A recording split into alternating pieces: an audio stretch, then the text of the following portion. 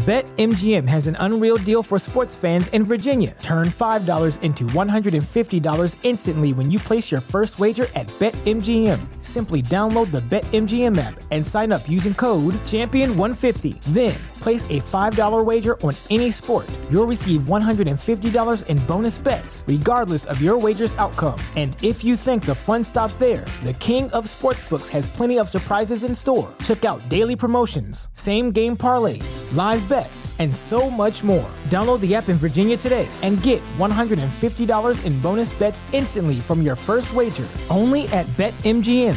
BetMGM and GameSense remind you to play responsibly. See BetMGM.com for terms. 21 plus only. Virginia only. New customer offer. Subject to eligibility requirements. Rewards are non-withdrawable bonus bets that expire in 7 days. Please gamble responsibly. Gambling problem? Call 1-800-GAMBLER. Promotional offer not available in Washington, D.C. Swimsuit? Check. Sunscreen? Check. Phone charger? Check. Don't forget to pack the 5-Hour Energy. It fits great in a pocket or carry-on, and the alert feeling will help you arrive ready for anything. Now get 20% off when you use code 5HETRAVEL at 5hourenergy.com. Expires April 30th. One-time use only. Not valid with other discounts. Remember, visit 5hourenergy.com and use code 5HETRAVEL to save 20%.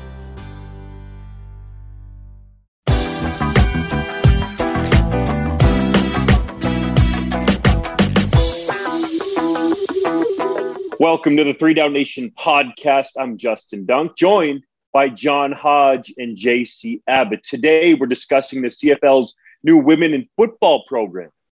Chris Morris's reasoning for CFL scoring being down. Jeremy O'Day's thoughts on Charleston Hughes struggling in 2021. Struggling. The CFL and CFLPA starting to negotiate a new collective bargaining agreement. And Shai Ross's viral barbell backflip. But first, the Argos and Stampeders voted in favor of playing 4-down football during the league meetings in Toronto at the end of March. The fact 4 downs even went to a vote, fellas, is a story in itself. What are the takeaways for the future of 3-down football in the CFL? I mean, I think it's good that the CFL is continuing to evaluate and investigate the best ways in which they can engage fans. But to me, this should have been a non-issue from what we discussed on last week's show when the market research was already done. Randy Ambrosie has talked about the market research that the CFL did in January, and presuming that that market research was the same as the independent poll done by Angus Reid in December, literally just weeks earlier, people don't want this. And anybody who scrolled through CFL Twitter in the last year can tell you this as well, that fans do not want 4 downs. So I think that the CFL should embrace new ways to make the 3-down game more exciting. And I absolutely think that there are ways in which the game can be improved because, the product on the field in 2021 was not as good as it has been in the past. So I am surprised and, to be honest, disappointed that we have teams in this league voting for 4 downs because we know it's not what people want. It might be what these teams want. I guess that's why you cast the vote. But if you don't believe that your fans will like the change, I have no idea why somebody would back this move other than their own, I suppose, personal and maybe selfish opinion. As much as I harp on Randy Ambrosie and as much as he deserves it a lot of the time, sometimes we can have a little bit of misdirected anger towards the commissioner when he's really just a puppet for the guys behind the scenes making a lot of these decisions. I think this vote shows that. But what I took issue with this week is that this story won't die, and it's because Ambrosie keeps adding new fuel to the fire. He went on the record saying 4 downs was off the table. It was done. He promised to go 3 downs. All he had to do was every time he was asked, say that exact same line. No changes. Rehearsing in the mirror. I don't care. Instead, he starts to critique our colleague at Sportsnet, Arash Madani. And whatever you think of Arash Madani, he has the receipts. Every time he brings out this stuff about the league meetings, we know it's accurate. And all of a sudden, there's a whole new life to this story that should have been over a week ago. It is 100% truthful, guys. We know it. We heard it around the CFL Combine and afterwards. For certain, The Argos and Stamps, for anyone out there that doesn't want to believe Arash Madani, who, oh, by the way, has won the best reporter in Canada in the sports category award before. If you don't want to believe that, dude, well, we're giving it to you right now. The Argos and Stampeders voted for 4 downs. That is factual. And JC, I agree 100% with what you said. Ambrosie could have came out months ago in the weeks leading up to the league meetings and said, hey, we're not going to play 4-down football. But the truth is, it was discussed behind the scenes for a decent amount of time leading up to those league meetings in Toronto. And that's why I said off the top, the fact that it even got to a vote is a massive story in itself because, fellas, in the long history of the league, that alone has never happened. There's never been a vote on whether or not the league should play 3-down football or 4-down football. And oh, by the way, 2 teams voted for it. So do we actually really believe the commissioner when he says that they're committed to 4-down football? Sorry, 3-down football? I think they might be going towards that commitment with 4 downs, even though I had a little slip there. So to me, I really get the sense overall that as we go along here, there could be more traction to this. They certainly want to cool down that hot seat and all the fervor that's been directed at Ambrosie, rightly or wrongly. Sometimes he is the messenger, but behind the scenes, he had presented to the general managers and head coaches and presidents the possibility of going to 4 down. So this is something that is not going to go away until there is a definitive, in my mind, statement that we will never go to 4 downs. And if we can actually believe the person saying that, whether that's Ambrosie or somebody else in the commissioner's chair. I'm not sure the CFL should come out and say that because, never say never. And I'm not an advocate for 4 downs. Anybody who's listened to this podcast for any length of time would know that. But I do think that it's a bit of a fool's errand to be speaking theoretically in perpetuity, right? If 50 years from now, when, none of us are covering the CFL, well, maybe JC still will be. He's only 24. But you get what I'm saying, right? 50 years from now, I don't think that anybody involved in the league or covering the league can speak on behalf of the league or what will or won't be happening, right? Nobody knows what the future holds. But I do think that Ambrosie should come out and say, for the foreseeable future, like don't put somewhat of a limit on it, but for the foreseeable future, because again, I don't know anybody who wants this, and the independent polling has said that nobody wants this. The only people who want this apparently work for the Toronto Argonauts and Calgary Stampeders. And to me, I don't see a pathway for the CFL to make any type of inroads with 4 downs. And I did think it was suspicious, guys, when we were on the 9 CFL head coach GM conference calls that took place on Zoom leading up to the combine routinely. Right? Guys were asked, how do you feel about 4 downs, either personally or how does your organization?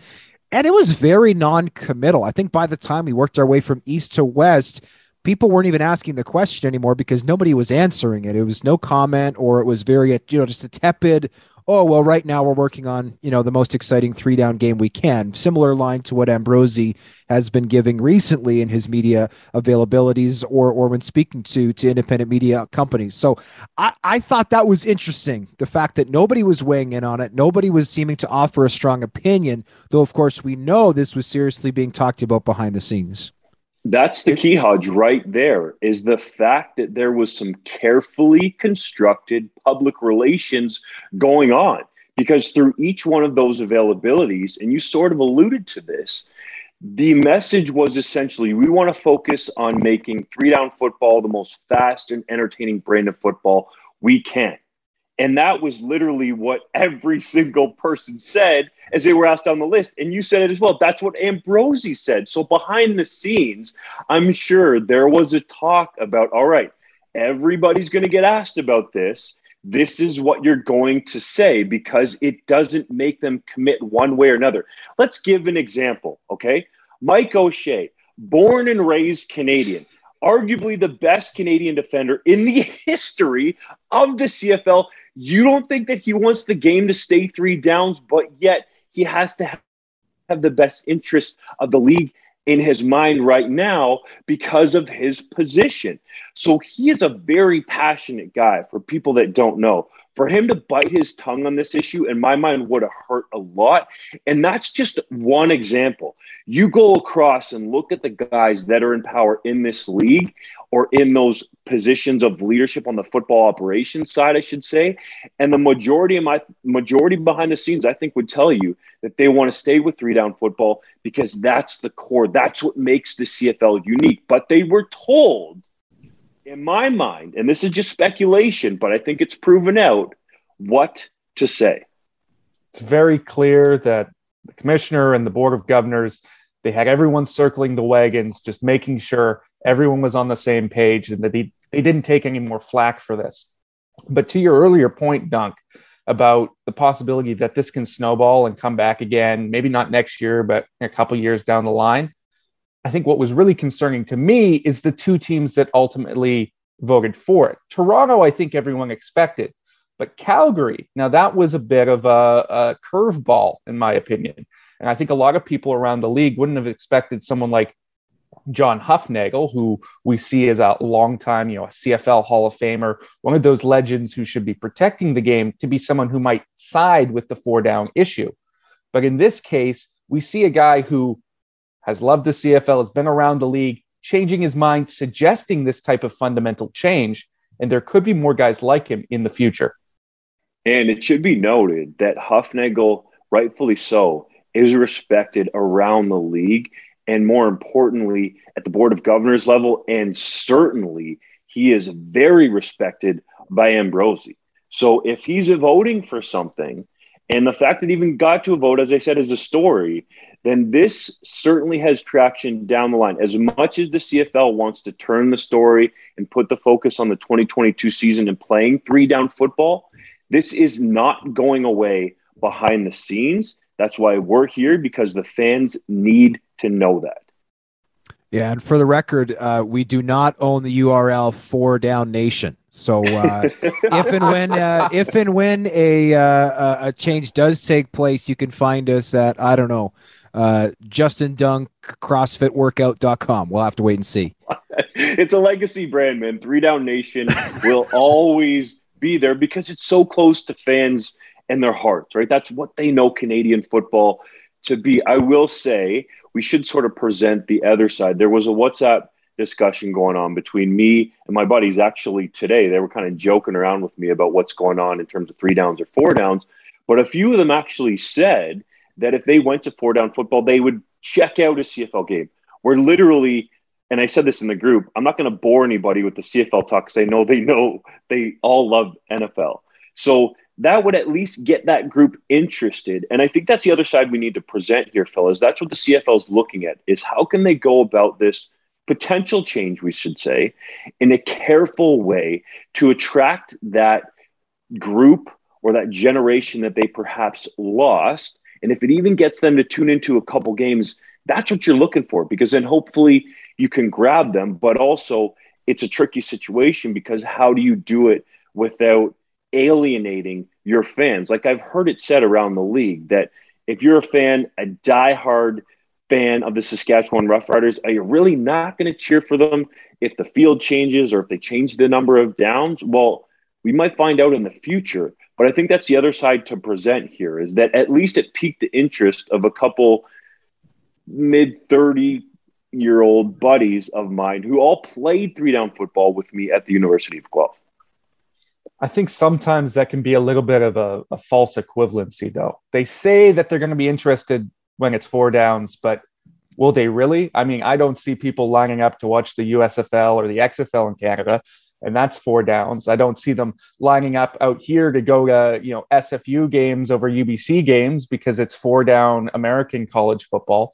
I mean, people go to what they think is the best. And right now we have a dynamic that's happened where the NFL has gained so much traction with the rise of the internet age and globalization that it is a monopoly, right? Everyone knows the NFL brand and they think it's the best, and anything beneath it, right, is not good enough to pay attention to. So they might say that they'll check it out if it's 4 downs, but will they really?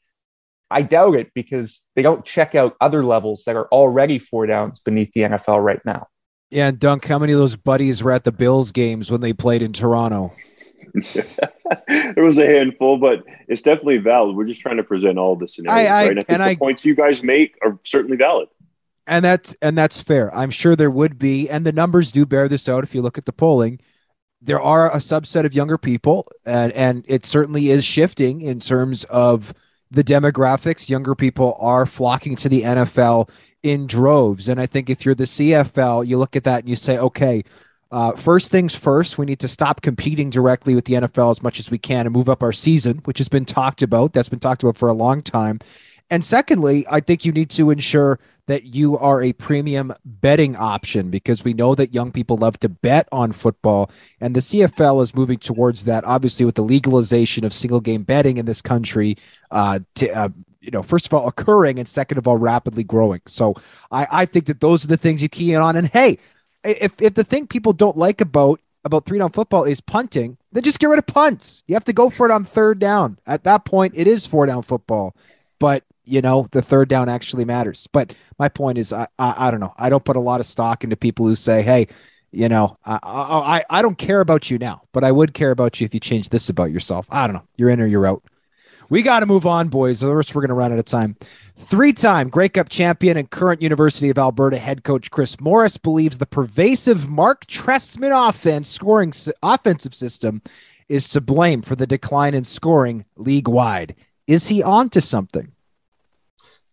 I think he exaggerated some of his analysis in saying that they're under the same coaching tree. Because if you look at the offensive coordinators across the league, that's not necessarily true. But I believe there's a very large grain of truth to what he's saying in the sense that that system has become pervasive even to people who aren't connected to Trestman necessarily.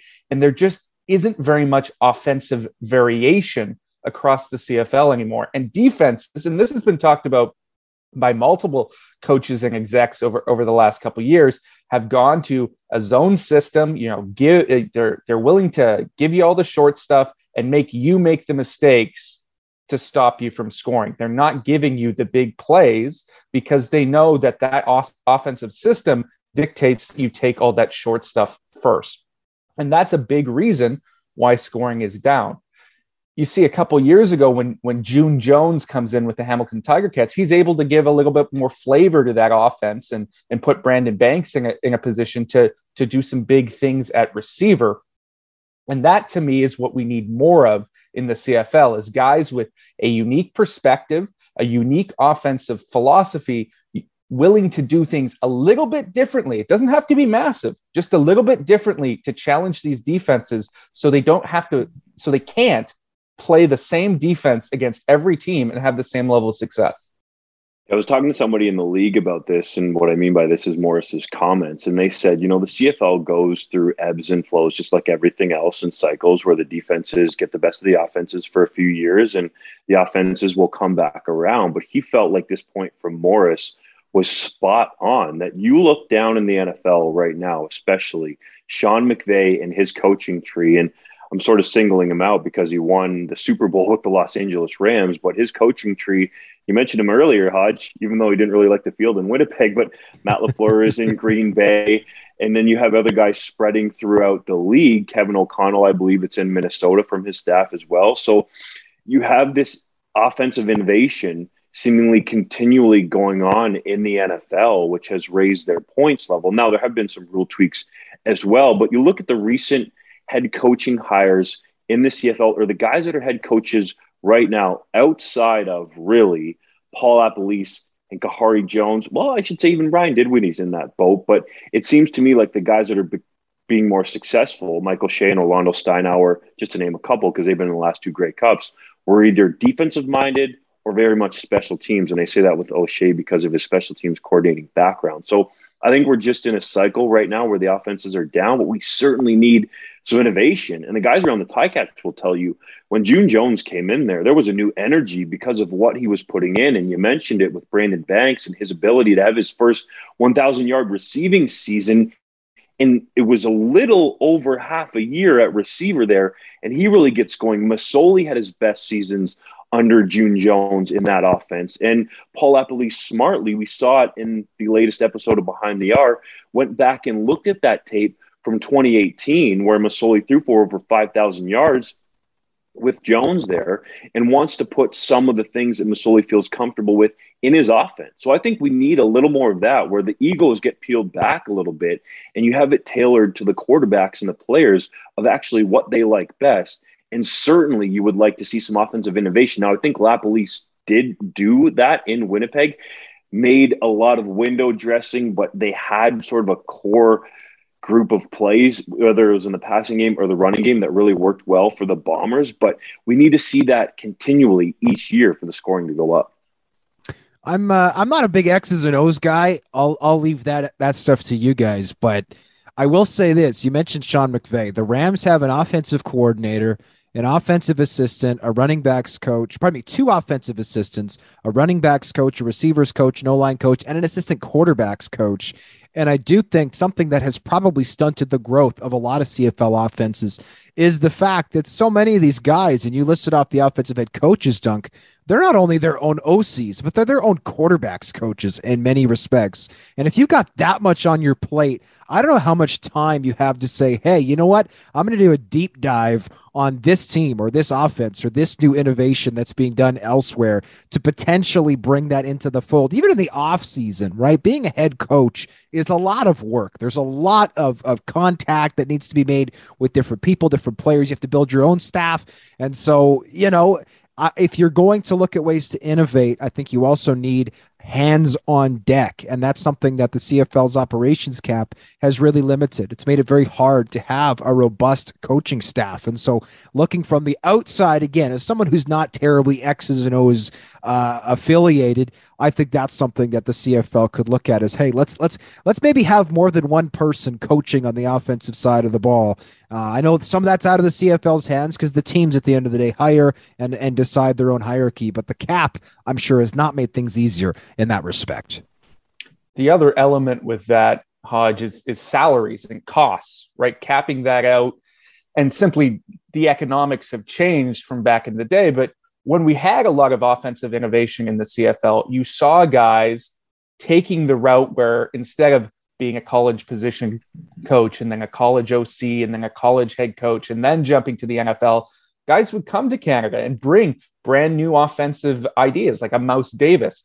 And we would entirely change the way the game was played. And then the NFL would steal from that. In the current modern situation, that's simply not feasible for most people. Like, teams cannot attract these up and coming young coaches because they can get paid similarly at a high level NCAA institution to be a position coach.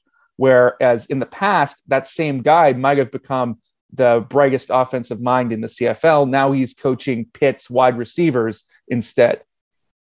It's a great point, JC, and Hodge alluded to it as well with the football operations cap, that if you want to just look at tweaking the game and potentially going to 4 downs and thinking that that's going to change scoring and be your one-shot cure-all, that's not the case, because I really think if you look at it in layers, this is a major issue that you don't have those young, up-and-coming, developing coaches coming to the CFL as much anymore because they can't make as much money, and there's just not the amount of positions. You're literally capped on the amount of people that you can have there, but it's also got to be worth it. You got to be able to make a living and provide for your family. Like, some of the coaches in the CFL right now are, I don't want to say roughing it, but they're really grinding it out, hoping to hit that home run in terms of getting a head coaching position, be it in the CFL or potentially in the NCAA or maybe even in U Sports, because that's going to pay them a decent amount more money than they're making right now. So I really think that's the issue. And Hodge made a smart point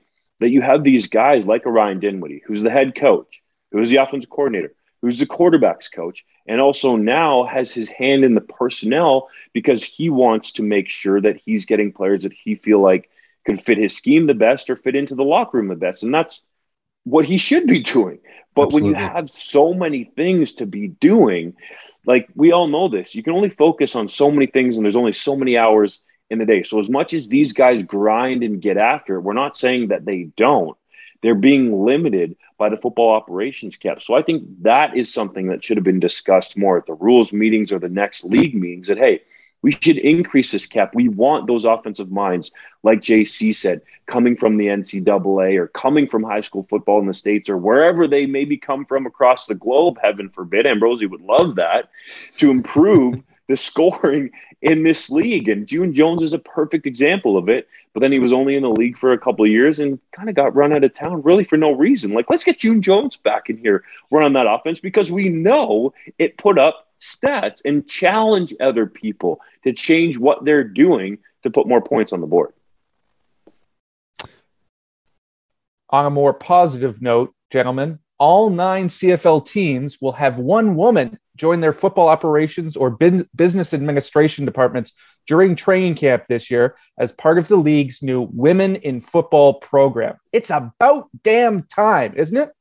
Yeah, it really is. And I'm going to use Amanda Ruler as an example here because she spent the 2021 U Sports season coaching at McMaster University, but dearly, really wanted to be in the CFL and had made contact with a couple of teams, but was denied that opportunity despite having a great resume, being a hustler, and oh, by the way, she's the strongest woman in her weight class in the province of Saskatchewan. So she has that strength and conditioning background that could add in as well. We just talked about the football operations cap. She could have helped the team in 2021 in multiple ways while also learning from some experienced coaches. So in my mind, this is late. They're trying to catch up to the NFL, and it's just for training camp.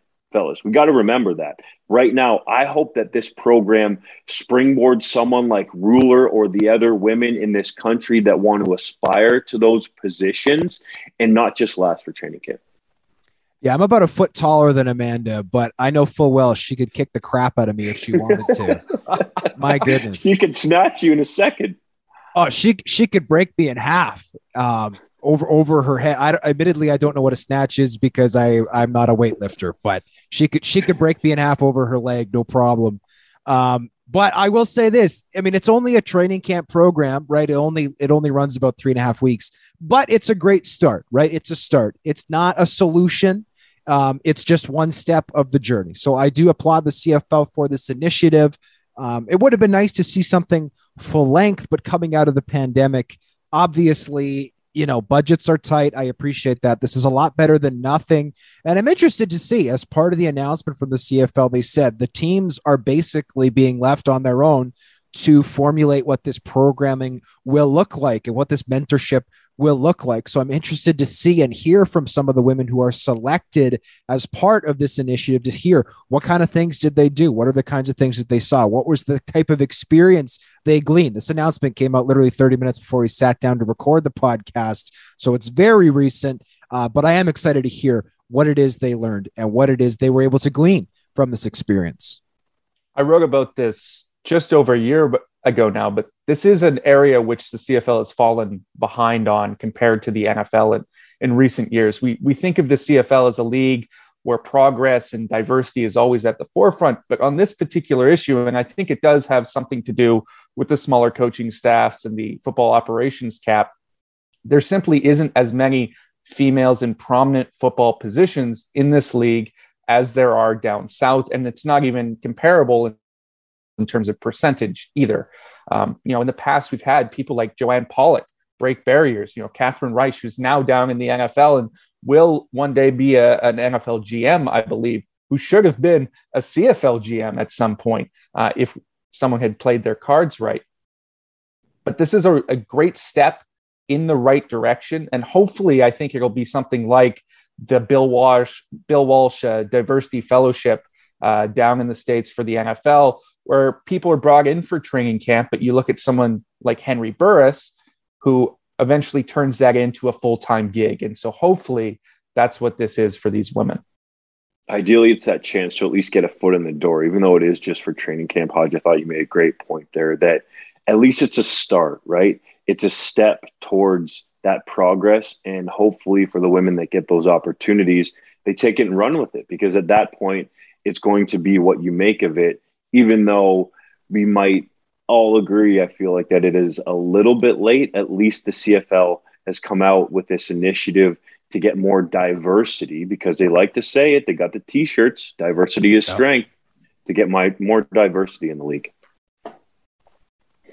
GM Jeremy O'Day didn't feel vindicated that Charleston Hughes had a poor season in Toronto after leaving the Riders, saying, quote, "I don't think it's about vindication or being right or being wrong. We have to make a lot of decisions every year on players and where they're at in their career. Who knows what the situation would have been if Charleston was back with us, whether he'd have had the same season last year or not," close quote. Should O'Day feel vindicated?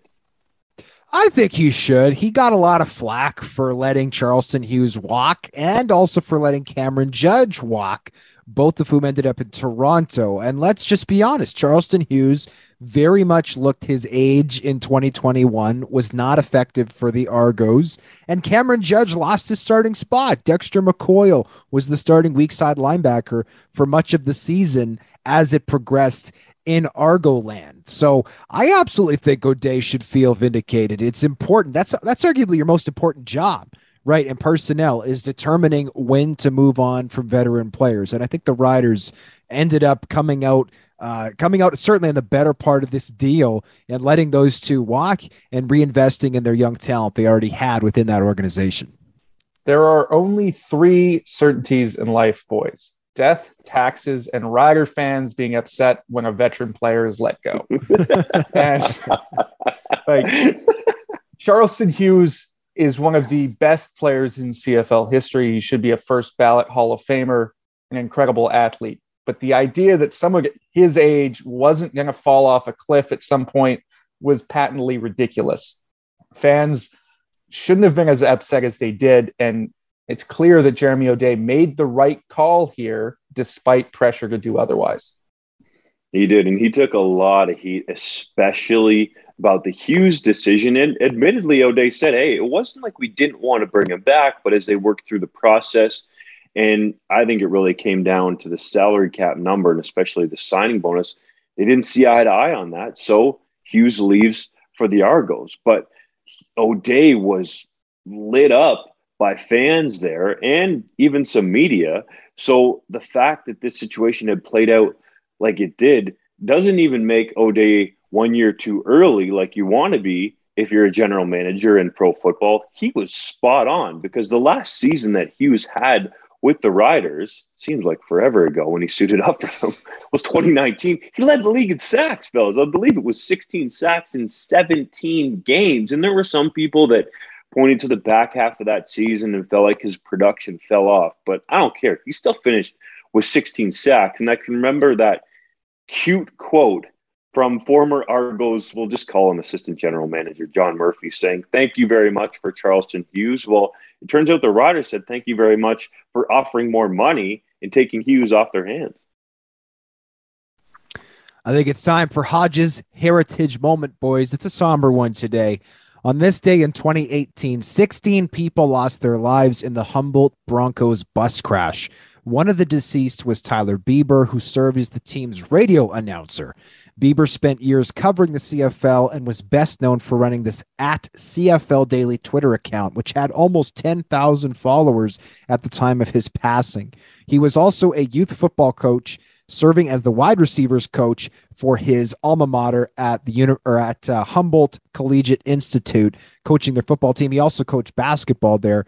Bieber was a passionate young man who loved football and dedicated his time to serving his community, largely in a volunteer capacity. He was just 29 years old at the time of his passing. I wrote an article the day that his passing was announced. I posted it again on my Twitter account today. I would encourage everybody to go and read it.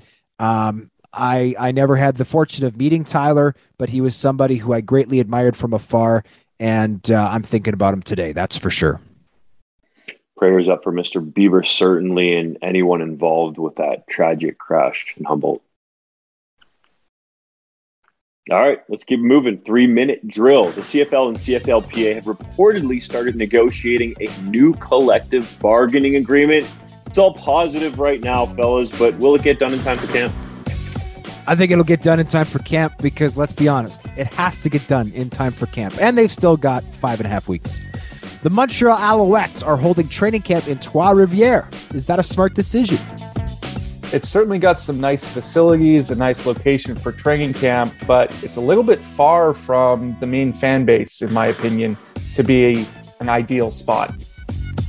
Trevor Harris floated the idea of giving teams a fourth down when they're on their own side of midfield. Is that a good idea? I like the creativity, but to me, it just seems too goofy. So no, let's not do that. Edmonton Elks receiver Shai Ross has gone viral yet again after performing a barbell backflip. I'm curious, do you guys even know what a barbell is? I had to Google it, but I know what a barbell is now. It's like a dumbbell, but longer. And I thought that the video was outstanding. It's got more than 2 million views on Twitter. That's awesome. Canadian quarterback Trey Ford finished 5th in the 60-meter final at the U Sports National Championship. How impressive is that? Well, I strained my back last year getting up off the couch. So the idea that someone could be, a national level track athlete and an NFL quarterback prospect, that boggles my mind. Canadian defensive end Luigi Villain posted a 4.75 40-yard dash at Wake Forest Pro Day. Could he be an NFL draft pick? Maybe back end of the draft, but I think you guys would agree. Seems like more of a UDFA if he gets a shot in the NFL. To me, there's some freaks that play that position in the NFL, and I'm not sure he's quite on that level, although he was productive with the Demon Deacons. Running back Daniel Adeboboye feels playing American competition at Bryant University will help him be a successful CFL player. Could he be a first-round choice? I've still got him in the middle of the second round, but I have heard chatter that Adeboboye could sneak into the first round on draft day, May 3rd. 5 finalists have been chosen for the John Cornish Trophy, awarded to the best Canadian player in NCAA football. Who do you think is going to win it? I think ultimately John Mechie III wins his back-to-back John Cornish Trophy, but it is an absolute travesty that one of the 5 finalists is not Kyle Hergel, the right guard from Texas State. He was the best Canadian in the NCAA by far last year, played 12 games, no sacks allowed, only 9 pressures. That is insane. I think we have to add one thing to your list of guarantees. Death, taxes, Rider fans complaining, and JC talking about obscure global players or NCAA offensive linemen. Well, on a more notable name, perhaps, versatile Coastal Carolina defender Enoch Maconzo opts to turn pro and is eligible for the 2022 CFL draft. Could he be a first-round pick? Come. It looks like he is a prime candidate to go to the Montreal Alouettes in the first round, so I will say yes, because of course he's from Montreal. Greg Knox left the Ottawa Redblacks to take a job outside football. Is that a big deal?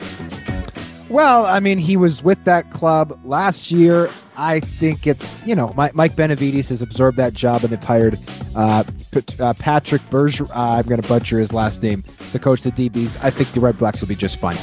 Jeremy O'Day said the Riders are not currently negotiating a contract extension with Cody Fajardo and implied the team would wait to do so until a new CBA is in place. Does that make sense? I think it does for both parties, particularly for Fajardo. I don't think the salary cap is going to go up next year. I don't think anyone in the league does, but in the unlikely situation that it does rise at all, or if there's a plan to rise it in the future, he wants to be able to capitalize and maximize his value. Wally Buono was on the Moj on Sports podcast this week, in which he suggested teams need more experience in the front office, saying, quote, "There's times organizations are being run by people who have no experience at all," end quote. Agree or no? Well, first of all, that's not a factual statement, because let's say, for example, Sean Burke, the new GM of the Red Blacks, he has no experience running a football team or being part of that? Like, this is ridiculous. I have all the respect in the world for Wally Buono, but you look down at the NFL, and we talked about it in terms of the coaching. There's always innovation going on, and there's turnover happening. I'll give you an example. Canadian-raised general manager Thomas Dimitrov was GM of the Atlanta Falcons for a long time. He can't even get a job anymore because the NFL, in my mind, has moved on. They're about the next thing. We need new ideas in the CFL. So I'm going to shoot back at Buono and say, look, the guys that are in these roles in the CFL have earned them, and they don't have no experience. Sean Burke was with the Ticats for like 20 years, started in community relations, and was essentially the general manager for the last number of years there with the Ticats. And that's just one example. It's so funny that Buono, who has been a consultant, thinks that there needs to be more roles for him to be a consultant in the future. Like, there are a lot of people in the league, guys, that absolutely LOL'd at this when it came out. And again, I say this with all due respect to Wally Buono. It just doesn't make sense, especially when you look at the NFL, and then also you can't say that they have no experience. That's factually incorrect, again, with all due respect. And I'll add this quickly before we go. The three youngest general managers in the CFL right now. We got Sean Burke, who built the Hamilton Tiger Cats back-to-back Grey Cup appearances. Kyle Walters, back-to-back Grey Cup championships with Winnipeg Blue Bombers. And Jeremy O'Day, who had the Riders both years, like literally one play away from upsetting Winnipeg in the West on route to the Grey Cup. And by the way, none of them are young. Burke is in his early 40s. And Kyle Walters and Jeremy O'Day are pushing 50. So, yeah, the thought that the problem is not enough old experience guys. Admittedly, I put in the old part. Wally Buono did not say that. Made me chuckle as well. With all due respect to Mr. Buono. Gotta love it for a good laugh. And I can understand where he's coming from. And again, we believe that Buono is one of the best general managers, one of the best head coaches ever to grace the CFL with his presence. We're giving you the feedback from people inside the league right now in these positions. And with that, we'll end it. Catch you next week for another edition of the Three Down Nation podcast.